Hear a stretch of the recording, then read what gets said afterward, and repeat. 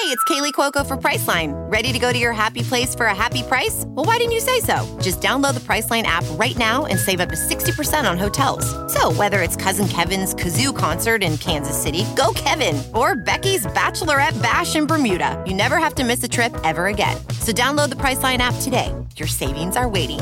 Go to your happy place for a happy price. Go to your happy price, Priceline. CarMax is putting peace of mind back in car shopping by putting you in the driver's seat to find a ride that's right for you. Because at CarMax, we believe you shouldn't just settle for a car. You should love your car.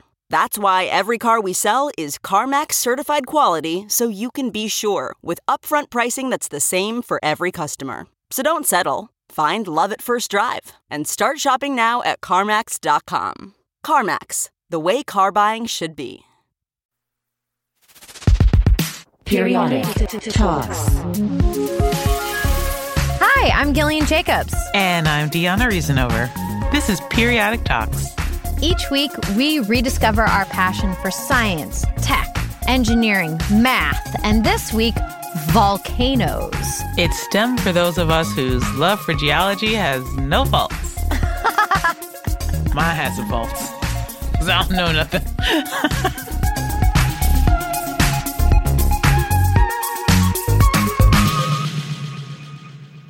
What have you been up to lately? I just found out something so cool. What?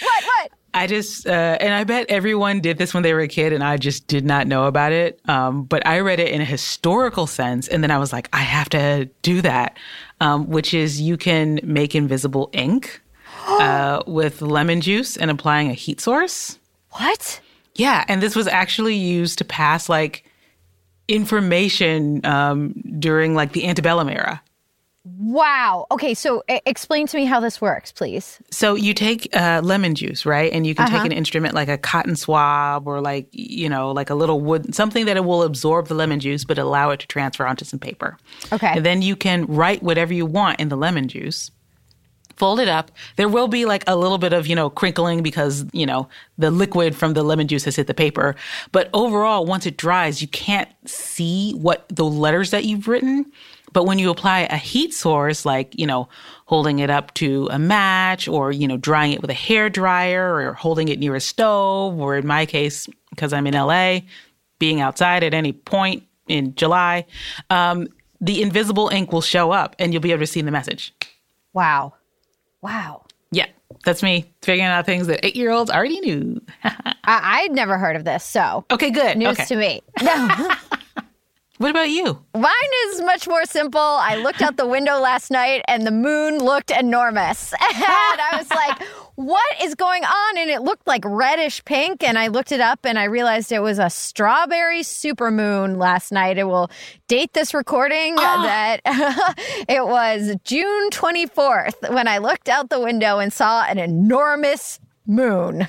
Whoa, I got to look up what the strawberry supermoon looks like. Yeah. I didn't look at the moon. Wow. Oh, man. Oh, it's the last supermoon of 2021. What was I doing? I don't know, but it was incredible. I feel like I missed so many of these events with like meteor showers or supermoons or, you know, anything that's going on, but I happened to look out the window and get a glance of it. I have been trying to get okay, hold on. Here's the thing that's actually happened. I have been trying to get my friends to get up to go watch a meteor shower with me. What time?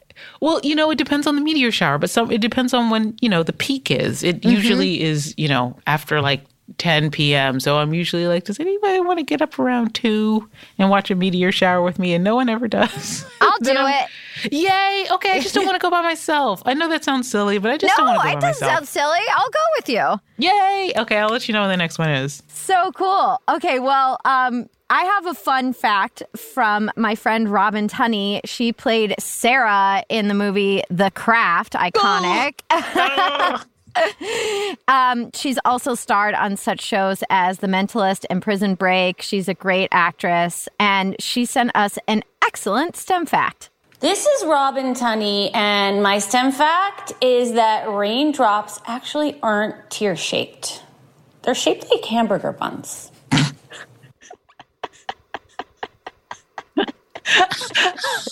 I didn't mean to start laughing. It's really funny to me. I know. It's the way she says it, too. Just tiny hamburgers falling on your head. Hamburger buns. Oh, it's the little things in life sometimes. Okay. So we're going to be talking a lot about natural phenomena in this episode. For Storytime, we'll be joined by Zazie Beetz. You may have seen her in the series Atlanta or the film Joker. She's going to help share the story of a severe weather researcher people called Mr. Tornado. But first, we're talking to volcanologist Kayla Iancavino. She is particularly interested in the inner workings of volcanic systems. There's a whole process surrounding volcanoes, how they form and how they shape the landscape around them, which we talk about during the interview. Right. She's studied volcanoes around the world and on other planets. She's even spent time on an active volcano in Antarctica. Okay, now let's get to our interview with Kayla Iancavino.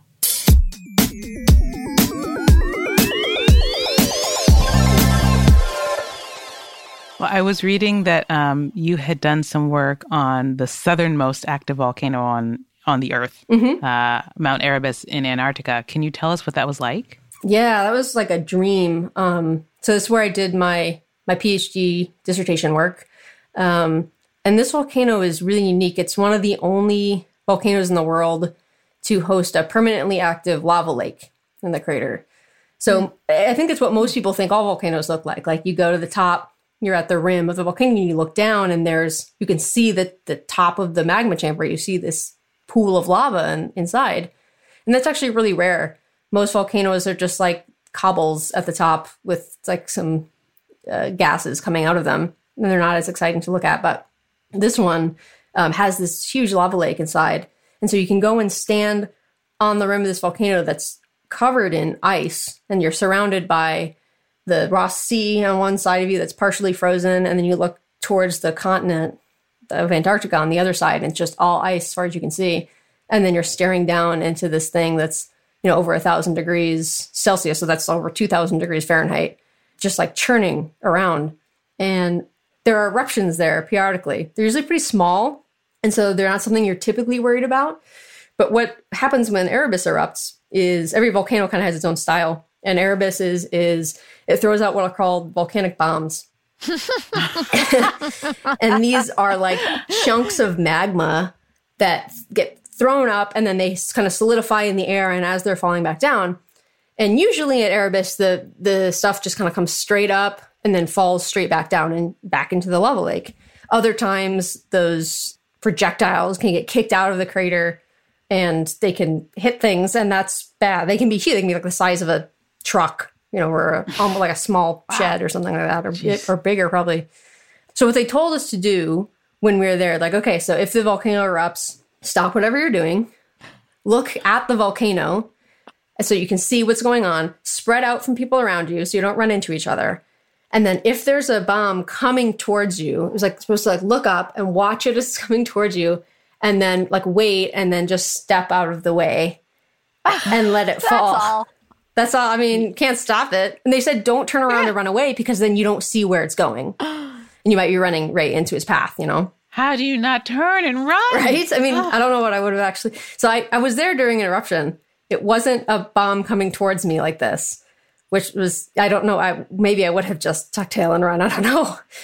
But my friend and I were walking around the crater just like for a stroll. And we're right near the lip of the volcano, so you can't quite see over it. We were down maybe 10 feet or so. And we're walking and just chatting, and we hear this like guttural boom. And we both looked at each other, and it felt like a long time, but within the span of, I'm sure, less than a second, we kind of locked eyes and both had this look of like, what was that? And then this look of realization, like, oh my God, we're on a volcano. I know exactly what that is. And we couldn't see over the top, right? So we ran to the top. We're, like I said, like 10 feet away from the rim. So we ran to the top, and I got there just in time to see those bombs, and they were bright orange, coming straight up. And then you could see them cooling, like turning black in the air. And they came straight up and then turned around, and then like it looked like it was in slow motion, and then like fell gently back down into the crater. And it was that's probably the coolest thing I've ever seen. When she's talking about those magma bombs, not to be completely sort of ridiculous about this, but my first thought, I was like, this is Super Mario Odyssey. Yes! This is this is that cooking level with the bird in Super Mario Odyssey is what this is. Also, could I keep my cool if a lava bomb was coming at me and not turn around and run? What would I do is what I kept thinking. She's like, can't turn around. You can't run away from it. Make sure you're spread out from other people. What do you think you would do in that moment? I saw a scary cloud once and ran. But I am trying to be braver. So I'm going to say that with enough information, I could do exactly what Kayla did, which is stand, move out of the way, and not panic. That's what I'm going to say. Yes. Yes, I believe in us. Thank we can you. do it. Yay. Let's not go, though. I'm not trying to put myself in that situation, but I'm going to say that I could do it. You have 2 titles, volcanologist and experimental petrologist. How would you define each? So volcanologist in the classical sense is, someone who studies volcanoes. I use both titles because within the field, among researchers, true volcanologist is someone who's mostly doing field work, understanding volcanic deposits, mapping them, doing a lot of structural work about the actual deposits themselves. And I'm more on the geochemistry side of volcanology, and we call that petrology. And that's nothing to do with petroleum. People ask me that a lot, especially living in Houston. But it is from the Greek word petra, which is the Greek word for rock. So petrology in particular is the study of the formation of rocks, how they came to be, how they arrived at the formation they're at now. Maybe to start off, we'll do some basics about volcanoes. Sure. So how, over the history of time, and this is a big question, how have volcanoes altered the landscape of Earth? Basics. Yeah, basic stuff. That is a huge question, and the answer is in so many ways. Volcanism is more than just the volcano that you see at the top, at the surface. That surface edifice, the volcano itself, is really just the surface expression of a ton of processes that are going on really, really deep within the Earth. So it's deep within the Earth that's actually the driving force where all the energy is coming from. And this is really important for Earth. If you look at Earth and you look at all the other planets in our solar system, the first thing you probably notice is Earth is the only one that has life. And it's the only one that has a thick, but not too thick, and oxygen-rich atmosphere. And this might be due to the process of volcanism. So one thing we have on Earth that we don't have on other planets is plate tectonics. So of course, that's the process by which the crust of the Earth is moving around, sliding around, and sometimes they run into each other. And when that happens, oftentimes the more dense plate gets shoved below the less dense plate. And when that happens, that's how we get the majority of surface volcanism on the Earth. So the Pacific Ring of Fire is this ring-shaped thing around the Pacific Ocean, and it includes the Cascades in the United States, the Aleutian Islands in Alaska, Japan, all the way down through the Philippines, and then all the way back up through Chile. And those are all volcanoes that are created by this process of 2 plates colliding. It's called subduction. So when this plate slides underneath the other, it gets shoved down into the depths of the Earth, called the Earth's mantle, where it heats up. It starts to kind of release all the material. It's bringing all this stuff, all of this mass, all these chemical elements into the deep part of the Earth. That kind of gets stirred up down there.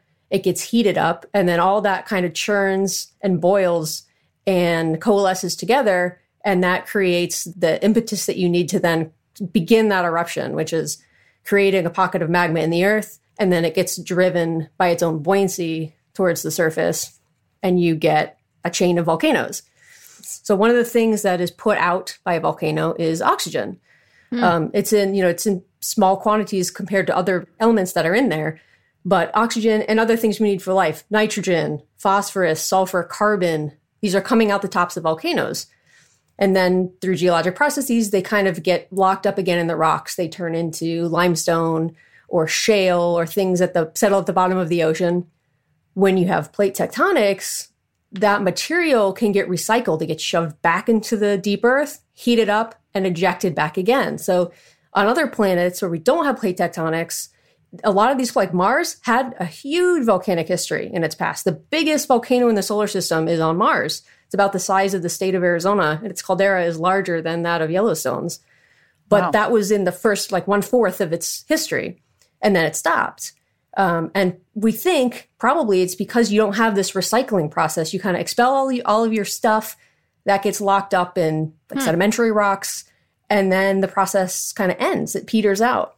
So volcanism, even though you just think of it as the little volcano on the top, is that whole big process is one of the reasons that probably that humans exist, that life exists at all on planet Earth. Wow. So just so I make sure I'm understanding this correctly, when you said that, the first thing I thought about, and it's not the same thing, but I thought about the water cycle, for example, which is, rain eventually gets made into lakes, then it is evaporated, and then, we get that kind of cycle. It sounds kind of like it's similar to that. Is that true? Yeah, it's a very good analogy. And in fact, that's like the surface water cycle, but we also talk about the water cycle or the hydrogen cycle. The cycling of element cycling is like in vogue right now for researchers in my field. But yeah, it's the same process, but you include the solid Earth in that. So instead of just doing everything at the surface, water is going along for that ride as well. In fact, here's something that I think is really cool. So this subduction process, right? Like if you think about the Cascades on the western coast of the United States, you have the Pacific Ocean plate is the plate that's going into the mantle and it's bringing all this material down. And it brings down water with it. And it brings down water that it got. I mean, it started out as on the seafloor. So it's surrounded by ocean water. Ocean water and, sodium chloride, there's salt in there. There's boron. There's all kinds of stuff in there. And those elements, along with the water, have the signature. If I take some ocean water and I measure it in the lab, I'm pretty sure I know pretty close what exact elements are going to be in there. There's a standard, a chemical standard for that. And it turns out that the products that are erupted out of the tops of volcanoes, so the sort of end of this part of the cycle, you can measure like a piece of volcanic glass that's come out of a volcano in the Cascades. And in it, you can see the signature. So the same kind of ratios of water, chlorine, sodium, boron. So we call these things tracer elements. You can actually see seawater in volcanic rocks. That's really cool. Yeah, it blows my mind. I had never thought of volcanic rocks as being kind of like, native to the areas that they come from. You know what I mean? That's very cool. Mm-hmm. Huh. Okay, can I ask another follow-up question about volcanoes on other planets? Please. Absolutely not on our questions, but I just had to ask. So what is it? Because like Io has an active volcano, right? Mm-hmm. So what is it about those volcanoes that is not putting as much oxygen out? That's a great question. Io is a special case for sure. It has a ton of volcanoes, and it is a much smaller body. Obviously, it's a moon of a planet. And so it's the reason that it's erupting all the time is not due to plate tectonics. It's due to gravitational forces. So it's actually, it's the closest moon to the planet Jupiter, which is like unfathomably massive and just freaky environments, like ton of radiation. I'm terrified of Jupiter. I don't want to go anywhere near it. Like legit, it's like the scariest thing to me. But so here's Io, little tiny Io, like next to this massive, almost star-sized thing, and then to the other side of it are all the other moons. And so there's this like these tidal forces, just like the moon has tidal forces on the oceans on Earth. Jupiter and the other moons are tidally flexing the rock on the moon Io, and that the friction from that motion heats the rocks enough to melt it to cause them to erupt. So it's a completely different process. It's a much smaller body. So the original composition of like the bulk composition of the whole planet is going to be quite different from, or the whole moon rather, is going to be quite different from like a planet-sized body like Mars or the Earth. So okay. Wow.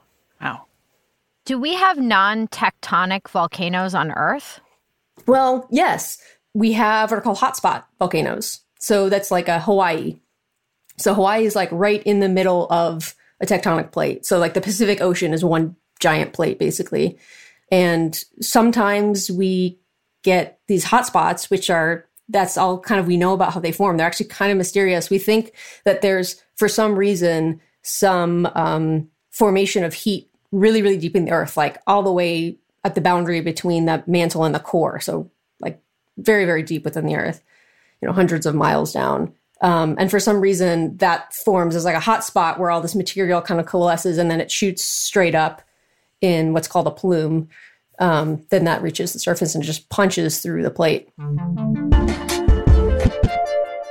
Punching through the plate. That does sound like an album name. I mean, I'm going to watch. Our producer Tamika sent us a video of a hotspot volcano, and I'm really curious to watch it. Yes.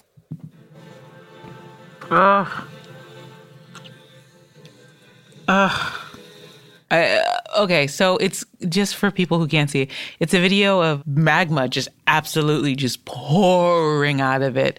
And I was groaning because there was a house that was just there's a house on fire and palm trees on fire. It's in Hawaii. It's just, it's really wild to think about these natural phenomena just existing in our world.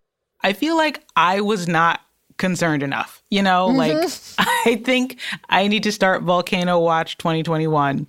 It's really incredible, but it's also very scary to look at. Absolutely. After this interview, every person I saw, I was like, volcanoes.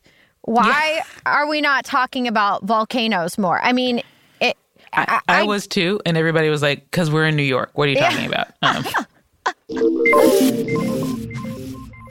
So what are the conditions required for a volcano to form? I don't think there's one set of rules because, like, for example, in the case of a hotspot, we can't really predict.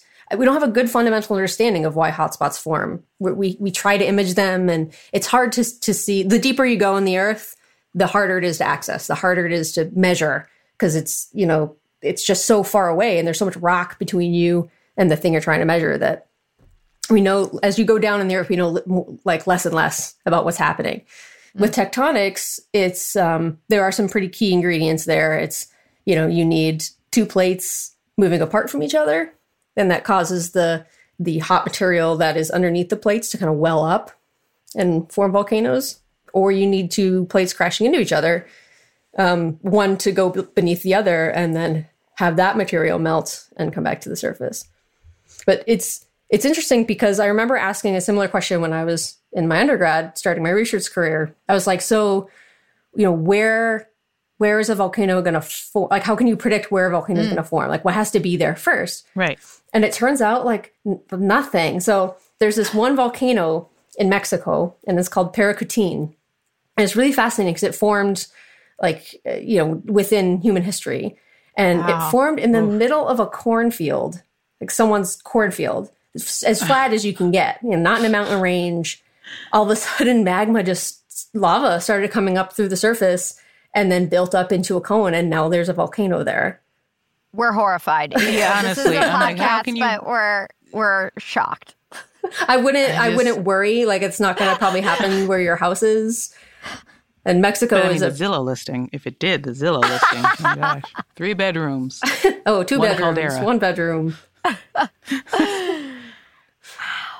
Wow. Okay. Why? This is a very broad question. Why are there volcanoes?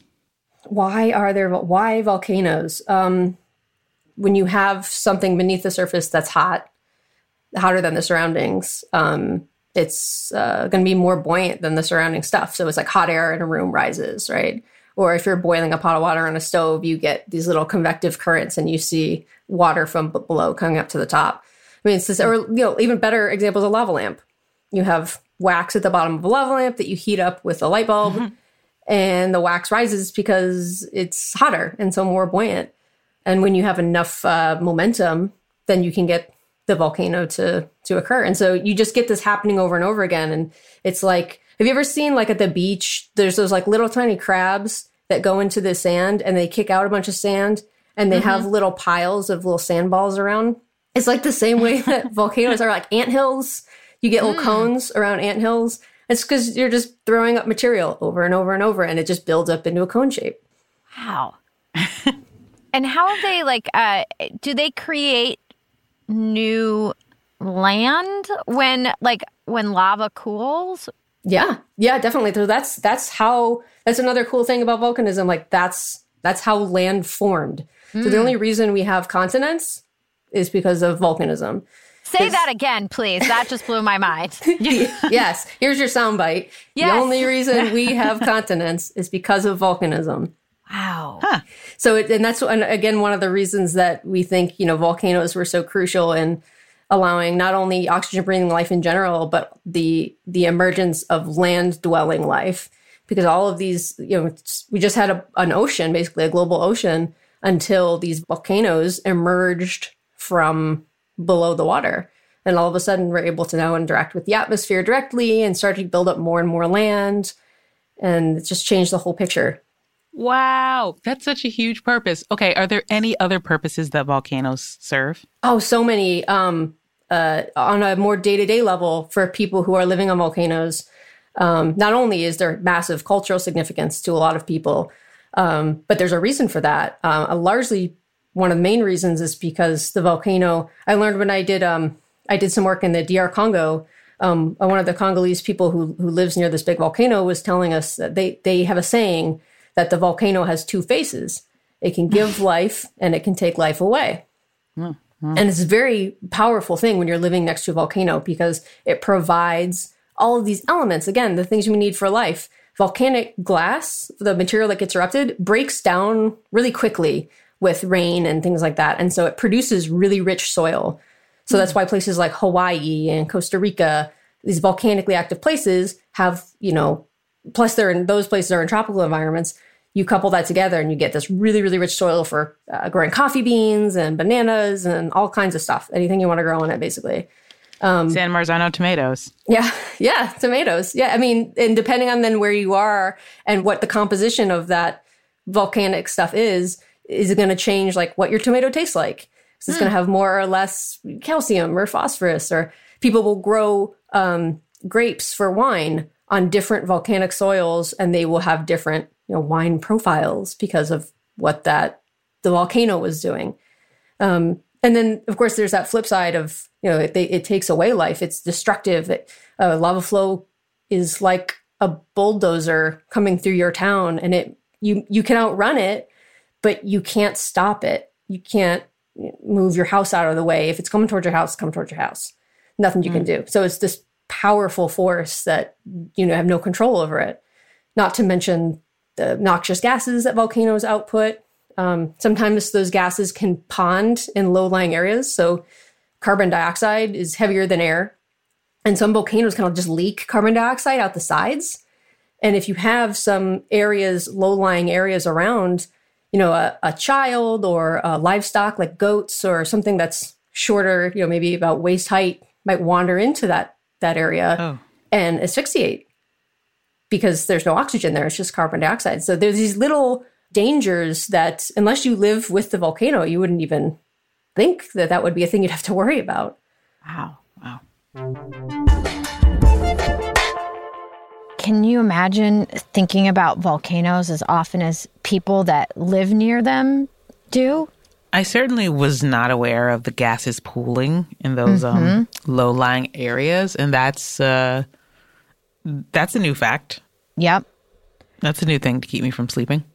I'm still going back to all the land mass on Earth comes from volcanoes. I mean, I guess I never thought about where land came from because it makes sense. Yeah, I honestly hadn't either. I feel so silly being like, well, I guess I'd never thought it. It felt like a given. Land is here. But where that land came from, I mean, that is, I think, the scientific brain. And I think that is the curiosity that I'm so interested in, talking to people about, because these things don't occur to me. Same. Okay, let's pause the conversation and take a quick break. Coming up, we'll get into Kayla's volcanic research on other planets. We'll be right back.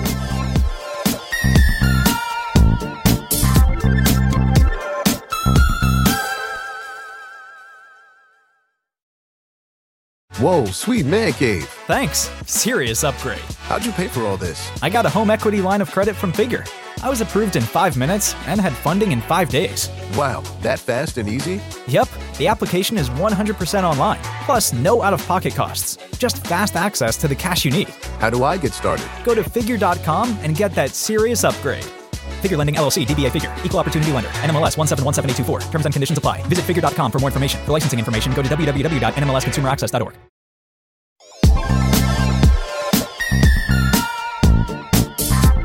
And we're back. What is the day-to-day life like of someone who studies volcanoes? Yeah, it can be really different depending on the day. And of course, during the pandemic, it's been very different.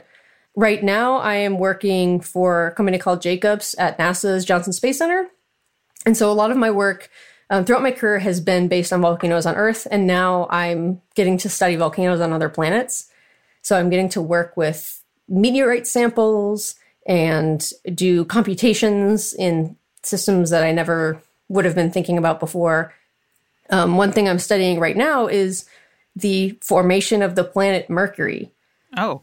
So it's one of these really big questions because people think volcanoes are that's this really specific thing. But as we've talked about, it's part of a bigger process that affects things on a global scale. And so we can use what we know from volcanoes and from magma chemistry and things like that to understand like how planets form and how they evolve. And, the more we learn about planets like Mercury, the more we understand our place in the solar system and, what that says about Earth. What have you learned about the formation of Mercury so far? So I'm glad you asked because I think it's really interesting. So Mercury is really weird. It is chemically really bizarre planet. On Earth, so this brings us back to oxygen again. On Earth, we have a ton of oxygen in our atmosphere, right? So if I take a piece of steel, iron, put it outside, it turns to rust. So the oxygen in the atmosphere is like just looking for something to bond with. It's really, really reactive. So it sees these like free iron atoms and bonds with them to make iron oxide.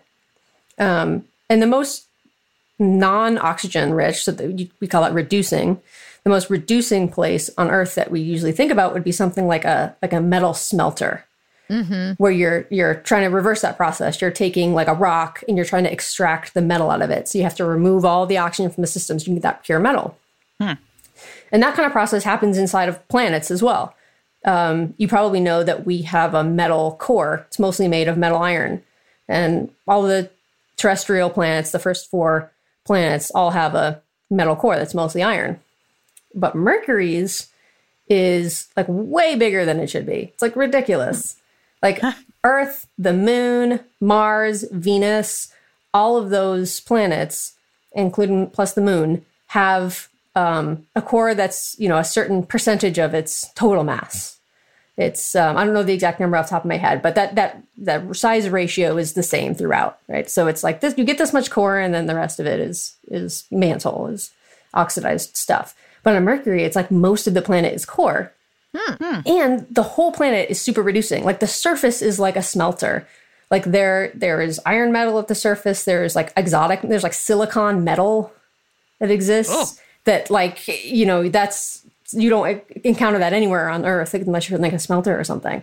So it's like, well, why is it like this? Why is it so different from all the other planets?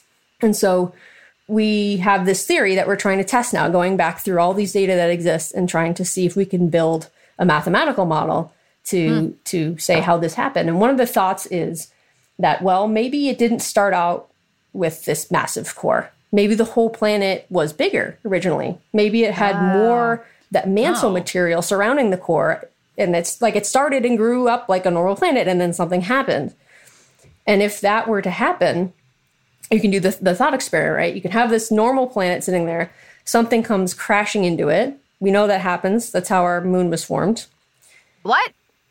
Yeah, we can talk about that too. Our moon was formed by a giant impact really early in our history. And so we're like, well, maybe this happened on Mercury, like a planet-sized thing. Because early in the solar system, like things were like bonkers. Like stuff was flying around everywhere. Now it's all like clean and there's one planet per orbit, right? And we're like, that's because all the collisions happened already. And we just kind of like, it was just like a giant car wreck, and then things kept spinning, and then all of a sudden, like the little pieces kind of gobbled each other up, and then we were left with this like nice orderly, like 8 planets going around in circles. Yeah. And then like Pluto doing its own thing.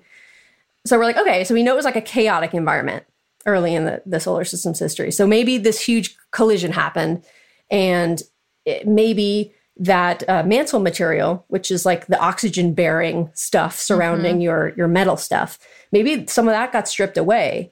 Like it was enough to blow that away and preserve this core. And so now you have this really thin veneer of a mantle surrounding this massive, like ridiculously large metal core.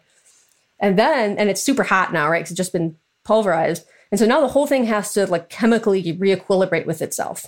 It has to like come to an equilibrium because you've just changed its bulk composition. It's like if you have a Twix bar, right? And you just remove all the cookie, like now you have a different ratio of other stuff left over because you have no cookie. You just have caramel and, a tiny bit of cookie maybe and chocolate now. That's it.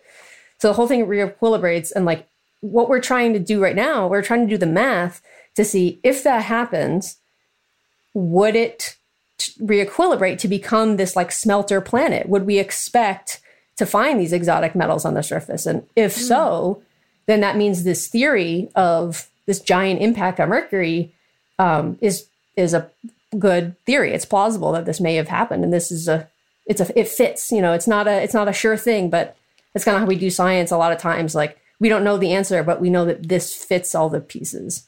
Wow, that's very incredible. But also when you were talking about the universe when it was like young, I'm just imagining the universe being like, I was a hot mess when I was young. I just had to get my stuff together. Exactly. It's matured now. It's got like a mortgage. Yeah.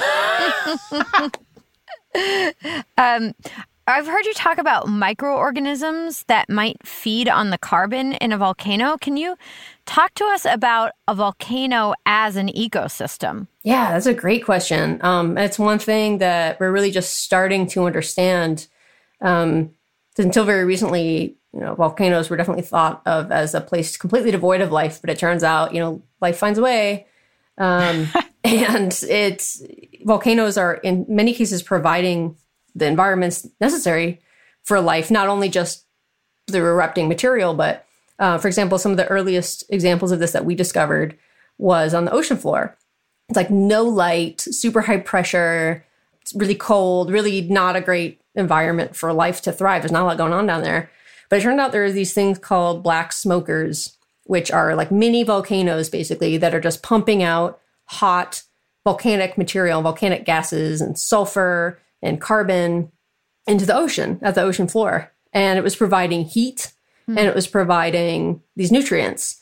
And it turns out like life likes a gradient. So life likes to be in the places where things are changing. If there's one thing that's just super stable, here or, on the left or on the right, they want to be in between. They want to be in where things are moving. So if you have like flowing water across the surface, they'd rather be there. So they're gaining new nutrients all the time. And so we created this gradient of, say sulfur and carbon and also heat. So you have like really hot areas and really cold areas and some places in between. And different life forms will live in each one of these little spots along this gradient and thrive and use that heat and the materials, turn that into energy to grow their bodies. And then we've seen, that was one of the first things we kind of learned about when we realized that volcanoes were these ecosystems. And so it's like the life finds a way thing is so apt because like they find any little niche wherever there's energy, movement of energy, like life is there because they're like, oh, I can metabolize this and it just takes off. What types of questions are you looking to answer with your research? That's such a good question. Like there's so many levels, right? There's down to like the really specific questions, but mostly the bigger questions are the thing that are driving us. One of those things is because I feel that we are at a real turning point in the field in terms of our understanding of volcanism is understanding how to predict volcanic eruptions and understanding how to read the signals from volcanoes while they're erupting in service of, helping people either when they need to evacuate or helping to inform the public about, volcanic hazards that are happening around them. People like think that we know everything about that kind of stuff. Like we know everything about volcanoes. Like, you make like baking soda and vinegar or whatever, and it's like a volcano. And like, I don't know, I probably would have thought this too, that, we know how a volcano works. Like, why are we still studying them? But it turns out like we don't. Geology itself is a very early, recent, young science. Like this was born in, 1800s in England and Scotland. And like physics has been around since like the ancient Greeks and Egyptians and all this stuff. Like geology in the run of things is pretty young, and volcanology is much younger. We didn't even know plate tectonics existed until like the 1960s. Before that, they had these weird models of the Earth that today are comical, but you kind of realize that, okay, plate tectonics is pretty wackadoodle if you'd like never heard of it. But now we just take that for granted. And, it's like that with volcanoes too. I think when a volcano is erupting, it's giving us all these signals. Our job as scientists are to learn how to read the stories in the rocks and the stories in the gases that are erupting and in the ash clouds. It's like they're written in a different language, and we have to find the Rosetta Stone that allows us to unlock what the message means. What is, if it erupts, if the gas composition, let's say of an erupting volcano, changes from this to this, that's telling us about something. There's a reason it changed. It's something deep in the earth that's changed. Maybe it's magma moving to more shallow level or new magma coming in. And we're just really at the early stages of trying to read these signals. And I think what we need is a sort of globalized understanding of a more generalized understanding. Because we might say, okay, this volcano, like this guy studied it for 60 years and he has a pretty good idea of what happens, what its typical behavior is. But like every volcano is its own beast, and understanding, from one volcano to the next, like there aren't good connections there that we've established. And so that's one of the big questions that I'm really interested in helping to answer is how do we build this sort of general model for reading these stories, these volcanic stories that are being told to us. We just need to learn like how to listen and how to interpret them. We had a big picture question for you to end the interview, but I feel like we've touched on parts of it, which is like, how do volcanoes connect us to the history of the planet? Well, I've learned in this interview that land exists on Earth because of volcanoes. And your work now, you're talking about how volcanoes on our planet may give us insight into other planets, and the reverse, volcanoes on other planets may give us insight into Earth. Like, what are the big picture connections you're making as you're doing your research? Yeah, I think we know somewhat the story of the Earth in broad terms of it went from this to this to this to this. We're pretty confident about some pieces of that history, but it's like, what does that mean in context of what else could it have been? What could have been the story of the Earth? How rare is it that we arrived at the place that we did today? And so understanding, how Mercury evolved to be this like smelter planet with weirdo metals on the surface, and there's like graphite on the surface and silicon metal and titanium and all this weird stuff. Like why, like, could that have been the fate of the Earth? Is it just as likely that that a planet becomes that, or it becomes this thing where life is absolutely everywhere? So again, I think it's just like, it's about contextualizing, our existence as humans in a way, and not to like sound too grandiose and like too dramatic, but it really is connected to that understanding of who we are and, who we might meet out there as well. Thank you so much. This has been an absolutely incredible interview. Yes, this was thrilling. Thanks so much for having me. Just one last break. When we come back, it's story time.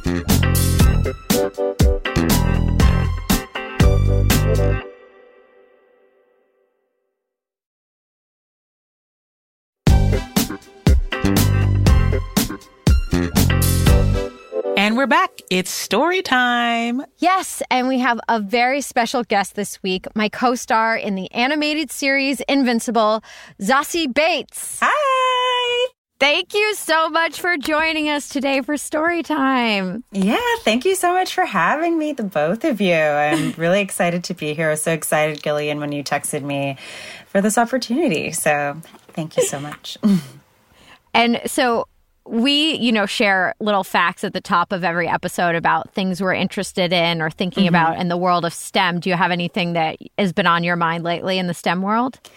I think the big one, I suppose, is climate. I've actually been having a lot of dreams about climate change recently, which I wouldn't say have been positive, but, I think it has been really interesting to observe technology within this space and how innovative we can be as humans. And that's actually sort of this very hopeful silver lining around it all. And I've been really astounded at the kinds of things we have come up with and the kinds of things that I think people we would consider to be laymen are coming up with. And, in terms of like how we're sort of upcycling plastic and, when people coming up with contraptions on how to collect it from the oceans or, I don't know, we're just finding all these different ways of creating renewable energy sources and sort of closing the consumer loop and sort of approaching zero waste and all of these things in a really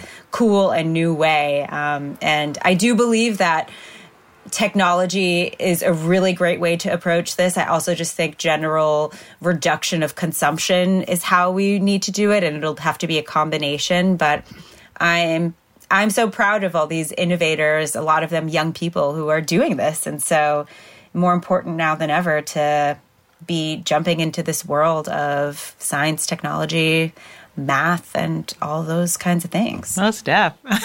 I also really like what you said about them being lay people, because that's part of what's cool about this podcast is I'm learning a lot of different ways that I can affect things that I power that I didn't know I had. So I love you talking about that too.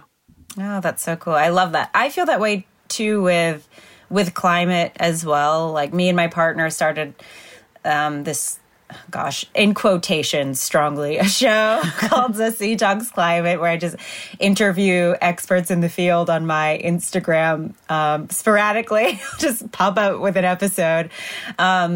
But, initially I felt very insecure about doing it because I was like, who am I to be talking about this? And, what do I know? But it's been really cool. I've really genuinely been learning things, and I was just passionate about it, and I wanted more people to be passionate about it. And so I just jumped in, but it really has kind of fired me up to look into different kinds of ways that I can engage in climate change. And it's, different organizations that are doing things and what I'm, putting my own money or resources into to help support, and just things I just didn't know before. Like I learned a lot about how oceans are such a huge part of what is keeping our climate regular, and like the destruction of the oceans isn't just we're losing fishes. It's literally we're losing one of our lungs of the planet. We put so much emphasis on the rainforests, and really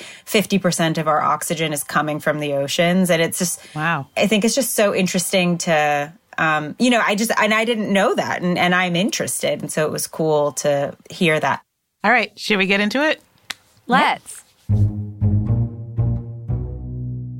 This is the story of Tetsuya Ted Fujita, a meteorologist that earned the nickname Mr. Tornado. Who listening has seen the movie Twister? I haven't. But Philip Seymour Hoffman's in it. We all need to watch it. Yes. And if you're into 90s disaster flicks, it is a classic. In the movie, a group of field researchers are chasing and studying tornadoes, and Dr. Fujita's work is central to how they measure a tornado's intensity. No, that was a good-sized twister. What was that, an F3? Solid F2. See, now you've lost me again. It's the Fujita scale. It measures the intensity of a tornado by how much it eats. Eats? Destroys. Little encounter we had back there is a strong F2, F3 maybe. Bet we see some F4s today. That'd be sweet. 4 is good. 4 will relocate your house fairly efficiently. Is there an F5? What would that be like? The finger of God. Of course, they eventually end up seeing an F5 tornado, blah, blah, blah, blah, blah. Like we said, it's a disaster movie. But the point is, Dr. Fujita's research about tornadoes and other severe weather phenomena was monumental. I mean, he has a scale named after him. So let's back up to chart his path to making history. We'll begin in the 1920s. Fujita is growing up in southern Japan. He's an extremely inquisitive kid and captivated by the natural world. Fujita's curiosity knows no bounds. At one point during a typhoon, his father caught him on the roof of their house trying to measure the wind. If that's not a young scientist in the making, I don't know what is. When Fujita is old enough, he goes to college to study engineering. I can kind of see why that might appeal to him. Engineering is a growing field, and if it's at all similar to how we teach it today, it can inspire outside-the-box thinking. Then, in 1945, his life changes forever. Actually, it almost ended. It's World War II, and the U.S. has just dropped an atomic bomb in Hiroshima, Japan. Days later, the U.S. then targets an area that's just a few miles from where Fujita lives. The weather played an important role that day because the pilot couldn't see past the clouds to get a look at the targeted area. So change of plans. They don't drop the bomb there. The plane flies to another area instead, the city of Nagasaki. When that second atomic bomb drops, tens of thousands of people perish. Fujita is asked to help survey the damage and piece together what happened. Remember, this is the 1940s. The world's never seen damage on this scale. America's nuclear program is still very new. In surveying the wreckage, Fujita is able to calculate where the plane was and how high up the bomb was when it exploded. That must have been an awful experience. But it's also the start of the kind of field detective work he would use later in how he researches destructive storms. After the war, Fujita leans back into his fascination with the weather. He conducts tests during thunderstorms, catching details other scientists miss. He happens to come across the work of a meteorologist named Dr. Horace Byers at the University of Chicago. He's doing similar research. As it turns out, in the U.S., there's fresh investment in studying weather patterns.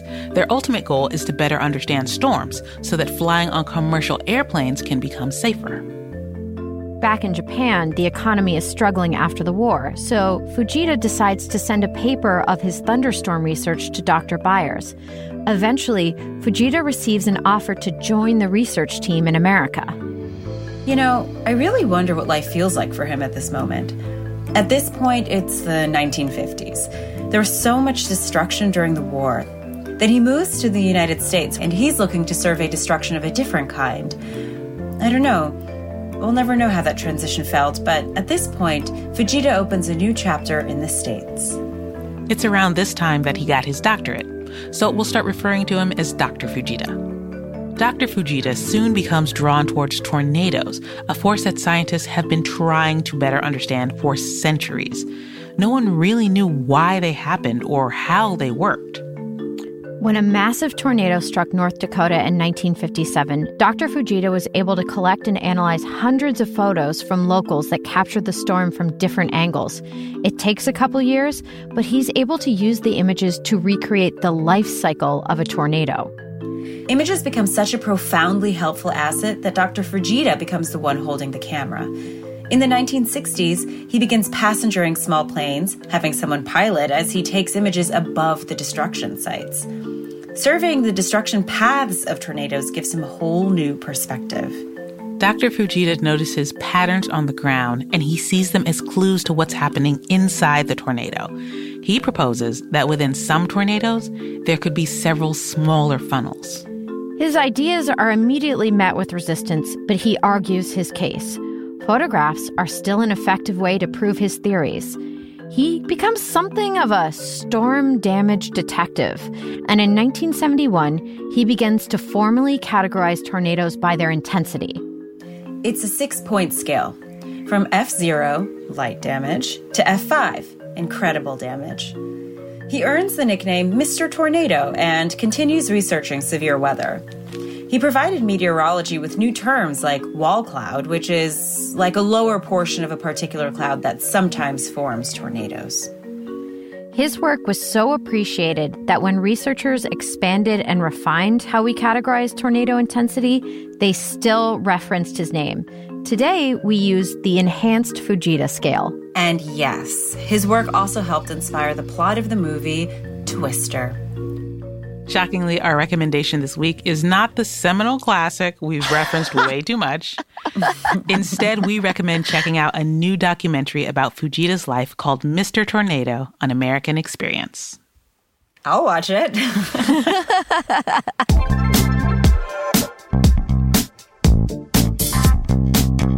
That was such a good story time. Yes, I love this episode. The interview, I could not stop talking about volcanoes after we did this interview. I gotta tell you, all that talk about like tornadoes and volcanoes, it was reminding me of summers in Michigan. Because, Michigan gets tornadoes. I was in Lower Michigan, and I was absolutely unprepared for it. Like, just, you would see tornado watch, tornado warning on the news. And luckily, we never had anything, really come through when I was there. But I mean, it felt like the weather just changed so drastically. It truly felt like you were in like Twister, Oof. Wow. What would you do if there was like a tornado warning? We would go down to our basement because we had a basement. So I think that's what you're supposed to do. You're supposed to go down to the basement. I remember doing drills in elementary school where we would all sit in the hallway away from windows and sit facing the wall. Did you ever do that? No. What? Facing the wall? Yeah. I remember you would sit and you would cover your neck with your hands and you would sit, with your face, with your head up against the wall. That's really interesting. No, I don't remember that. See, unprepared. Look at me. Probably what you're supposed to be doing. Pennsylvania, y'all had pretty extreme snowstorms, right? Absolutely. Yeah. There was a lot of snow in Pittsburgh where I grew up. And then I had family who lived closer to Lake Erie, and they have even more intense snowstorms up there. And I definitely remember getting snowed in as a kid, visiting my grandparents and having to miss rehearsal for a play, and I was very upset. No, which play?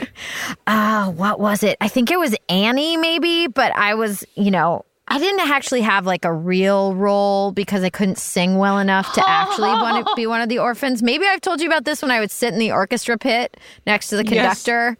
Yes. So I think it was around that time. You were like, what will my conductor friend do? I know. Meanwhile, they were like, shh, stop making noise. Okay. I think it's time to read some reviews. On that scientific note, let's get to some reviews. Okay, here's one from Nicole RXS. As the leader of a local Girl Scout troop, I'm always on the lookout for ways to show my scouts how women can make an impact on our world. This podcast is practically giving me a blueprint for endless lessons. As a former Girl Scout, what an honor. I mean, I guess once a Girl Scout, always a Girl Scout. Well, until my troop dissolved because no one wanted to be our troop leader and we took all the cookie money and went out to dinner. So am I still always a Girl Scout? You are. I will teach you after this. I'll teach you the song for our troop, 240. Great. Yeah. Okay, and here's one from Sarah the Walrus. I'm a senior in high school, going to be a bio major, and I love to nerd out on science podcasts. I really want to be an exobiologist and make life possible on different planets. So I was super interested to hear from Tracy Drain and Jessica Meir and their journey towards space. Well, guess what, Sarah? We have more interviews coming your way that I think you're going to love. Yes, and congrats on deciding to be a bio major. I'm so excited for you. Please rate and review the show on Apple Podcasts. We might even read your comments on the show.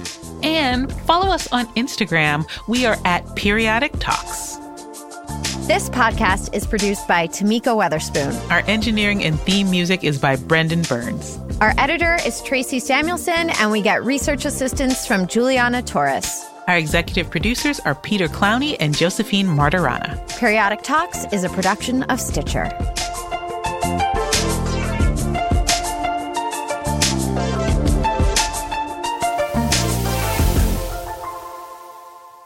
I know that we have to leave. I know that this is not going to actually make it to the show, but I'm going to teach you the song right quick because my mom wrote it. Ready? Oh, yes. It's We Are Troop 240, learning all the things that we should know, from science to hiking to going on trips, because we are Troop 240. Yay, my mom was really good at writing songs. That is so sweet. Stitcher.